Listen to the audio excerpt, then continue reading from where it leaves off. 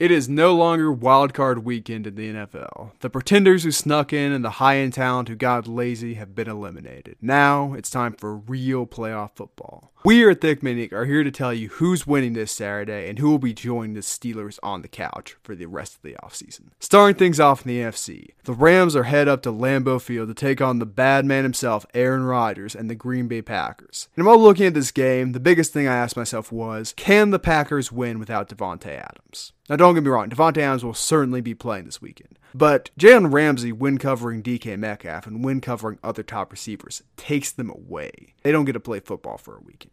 He is the best at man coverage in the NFL. So I asked myself, can this team compete without Davante Adams and win? And the answer was yes. Even if the Packers lose their entire air attack due to the snow and the amazing Rams secondary and pass rush, their running game, in my opinion, is still far better than what they've got going on there in Los Angeles, particularly with the looming threat of Aaron Rodgers. The Rams have one of the best defenses in the NFL. We saw that last week. And Cam Akers can take over a playoff game. But I prefer the duo of Jamal Williams and Aaron Jones, two little short guys who can get up, run through the middle, and get some tough yardage in adverse field conditions. And even A.J. Dillon. Yes. I don't see the Rams' passing attack being a giant factor, much like last week. Jared Goff is still a question mark. Their receivers are very good, maybe even as a collective better than the Packers. But due to the snow and the Packers' surprisingly decent secondary, I don't think that'll be much of an issue for them. At the end of the day, I'm giving the edge to the Packers in a boring 20-10 win, which hopefully results in a few snow angels and snowball fights during the game.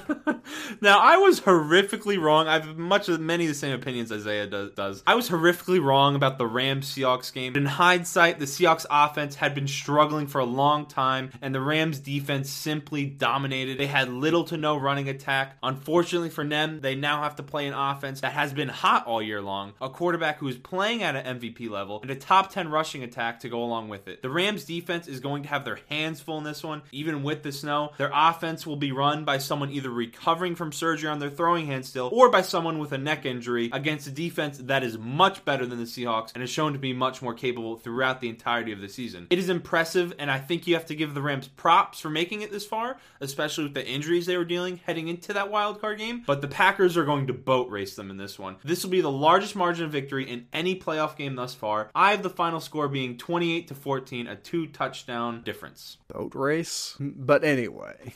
Boat race. What a phrase. I feel like we both said the same thing last week and the Rams surprised us, so I can't wait to be horribly wrong about that one. But walking on further up north, maybe not, I'm not familiar with how maps work, but after winning a statement game last week against the Tennessee Titans, Lamar Jackson and the Ravens are off to Buffalo, New York, to face off against one of the 4 QBs taken ahead of him. And unlike the other 3, this one doesn't look like a mistake. Josh Allen and Lamar Jackson will be the 2 players who decide this game. Now, under normal circumstances, I would favor Lamar. The Bills have a weak run defense. They've been gouged up the middle many times and are susceptible to getting ran around outside.